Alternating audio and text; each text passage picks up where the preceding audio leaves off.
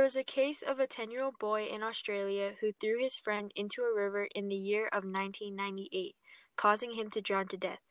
A debate arose about whether he was responsible or not, says Bussey, a developmental psychologist. The judge didn't hold the child responsible for the conduct because he argued the child couldn't differentiate the crime from everyday childish mischief.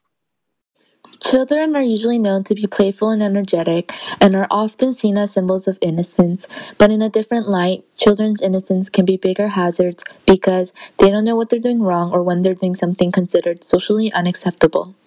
A boy who could not even drive himself to places or pay the bills of his house has done an act that should not have been done, not even by an adult. Maybe he thought his friend could come back up after being thrown into the river. I mean, they were joking, right? Or did he actually mean it to push him into the water with full bad intentions? No one knows because the outcome of the situation has been kept confidential.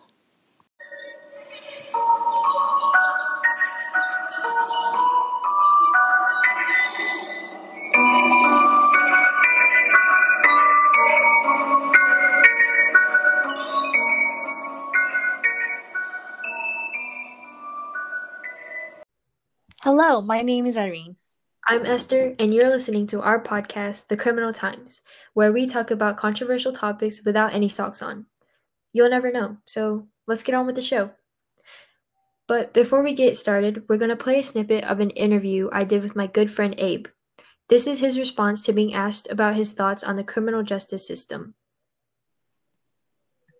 Question is, what are your thoughts on children and the criminal justice system? I said I'm not as versed as I'd like to be when it comes to criminal justice. But with that being said, from my perspective, children in the criminal justice system, tried as adults in a court of law, is pretty inhumane. Can you elaborate on what you just said? Oh, yeah. So it covers minors from accessibility to vital programs and facilities like education and schooling. And they're denied by incarcerating children with adults. And it just hinders their development. I mean, it's rare for young children to commit a crime that is jail-worthy, but of course, everything comes with an exception. In an event that happened last October, an 8-year-old boy in Alabama strangled a toddler to death. The police had said that the boy had viciously attacked the toddler because she would not stop crying while her mother was at a nightclub. Adding on, an Alabama lawyer and a member of the Southern Juvenile Defender Center's advisory board, Gary L. Bloom, had said, when you're charging an 8-year-old boy whose head is basically like Play-Doh, to include the most serious charge just seems to me to be an overcharge. The United States Supreme Court recognizes that kids are different, but it's a hard thing for law enforcement to realize that kids are different, and prosecutors are part of the law enforcement machine that we have in this state. The key phrase in the quote said by Gary L. Bloom is that the child's head is basically like Play-Doh.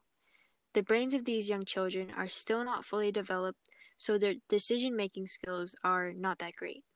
Like when adults say, you're a child, so you can't do this or you can't do that. It's a bit condescending, but they're saying this because children still lack the ability to choose the right decision and live their lives. Here's a transcript of an interview with Fagan, who is a professor at Columbia's Law School and is a co-director for the Center of Crime, Community, and Law. This is him explaining how the minds of the kids are far more differentiated than adults. He says there's consistent social science evidence from developmental psychology and social psychology that kids think and act differently than adults. Their ability to resist the influence of peers is diminished. Their ability to foresee the consequences of their actions is different. Their ability to regulate and control their emotions and their impulses is different. All of which adds up to a very different kind of behavioral makeup than for adults.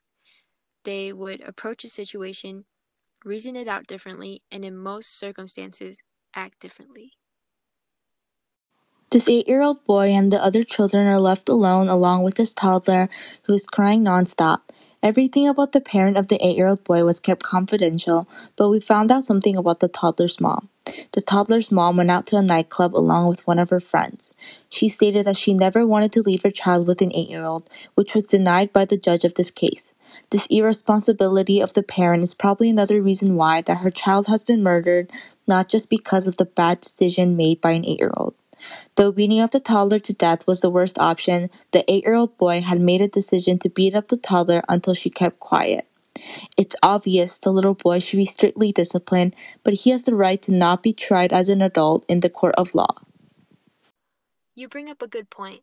This also alludes to the infamous question of if evil is the nature of man or nurtured by environment.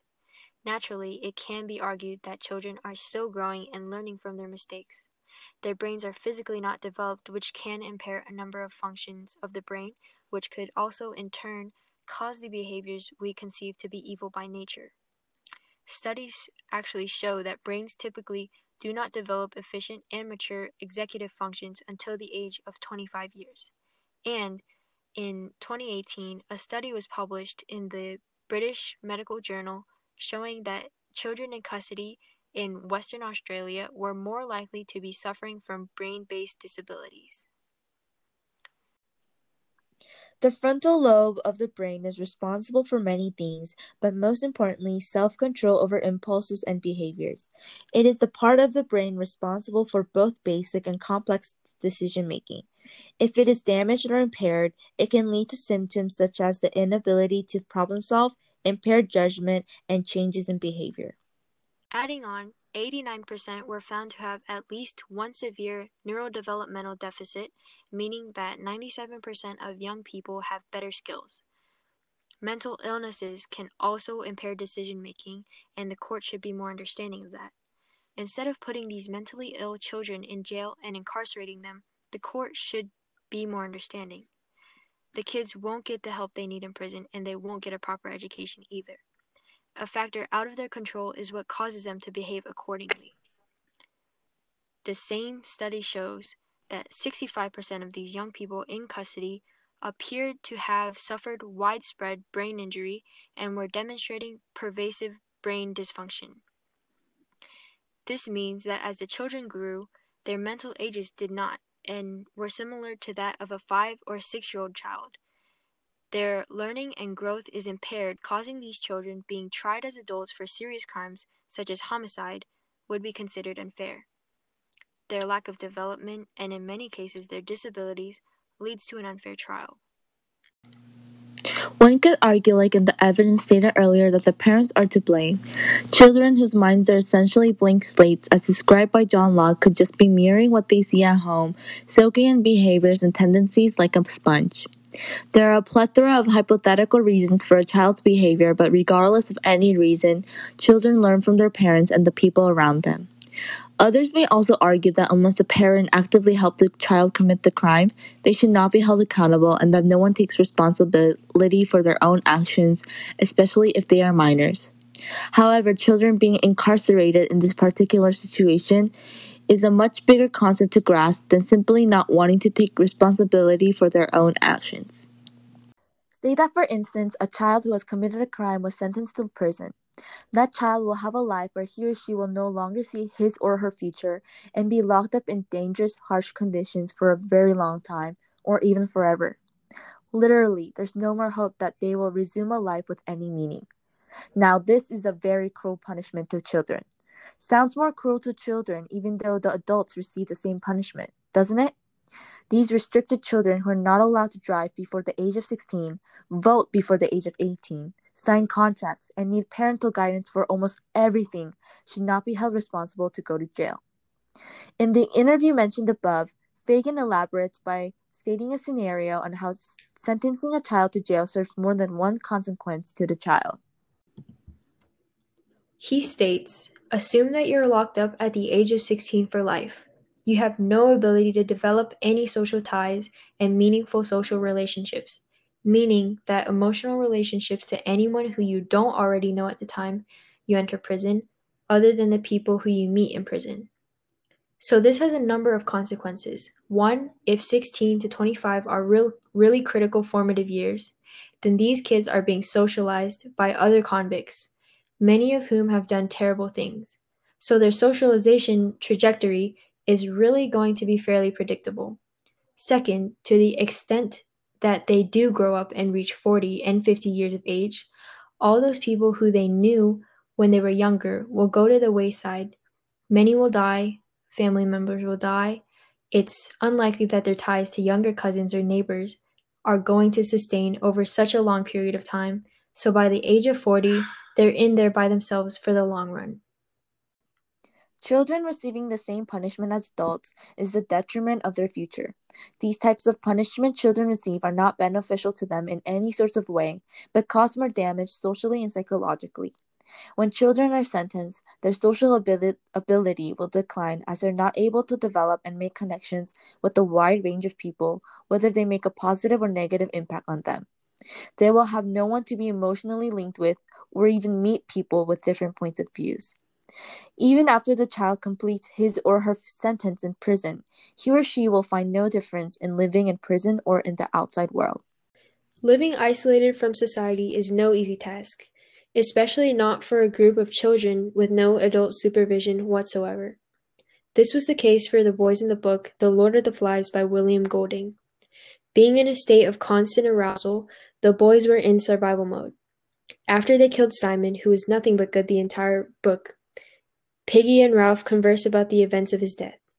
They say, "That was murder." "You stop it," said Piggy shrilly. "It was an accident." That's what it was, an accident. Past knowledge of morality tells the boys that murder is not an easy topic, but Piggy dismisses it. Even without adults to tell them what's wrong, they knew.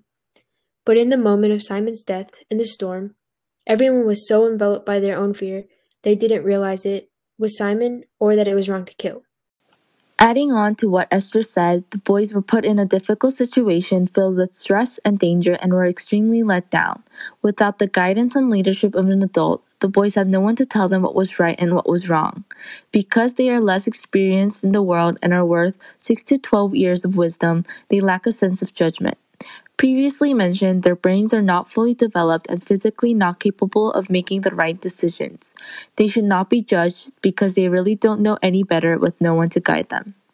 Simon symbolizes what we as a society view children. As mentioned before, they are often viewed as symbols of innocence and purity. Before, they were only dipping their toes into the vast ocean of violence, but Simon's death facilitated the boys' movement across the line from order to anarchy and civilization to savagery. You heard what we had to say about this idea of kids being punished. From the previous interview with Abe and Esther, Abe talked about his view on the situation. So, statistically, children in the adult criminal court are said to be more prone to the risk of assault and death in prisons and or jail. And regardless of their crimes against society, do you think a punishment like this should continue? No. Why not? It just, like you said, assault and death isn't that cool for kids to see at a young age in their development. And if they're minors, they're really susceptible to bad things. So, yeah, it seems kind of immoral to punish a child for, or incriminate a child for that, and have that being the consequence. What do you think should take the place of the punishment we have now? Some sort of program outside of the criminal justice, or it would probably be a part of the criminal justice system that just helps kids develop. Consider being an advocate to provoke change in what the criminal justice system for children looks like today. Some ways to help are to inform people about what is going on and spread the word. There are also petitions to sign in order to reform the corrupted system. Thank you all for listening to this episode of our podcast, The Criminal Times. It was an honor, and I actually really enjoyed this week's topic. We'll see you next time. Bye. Bye!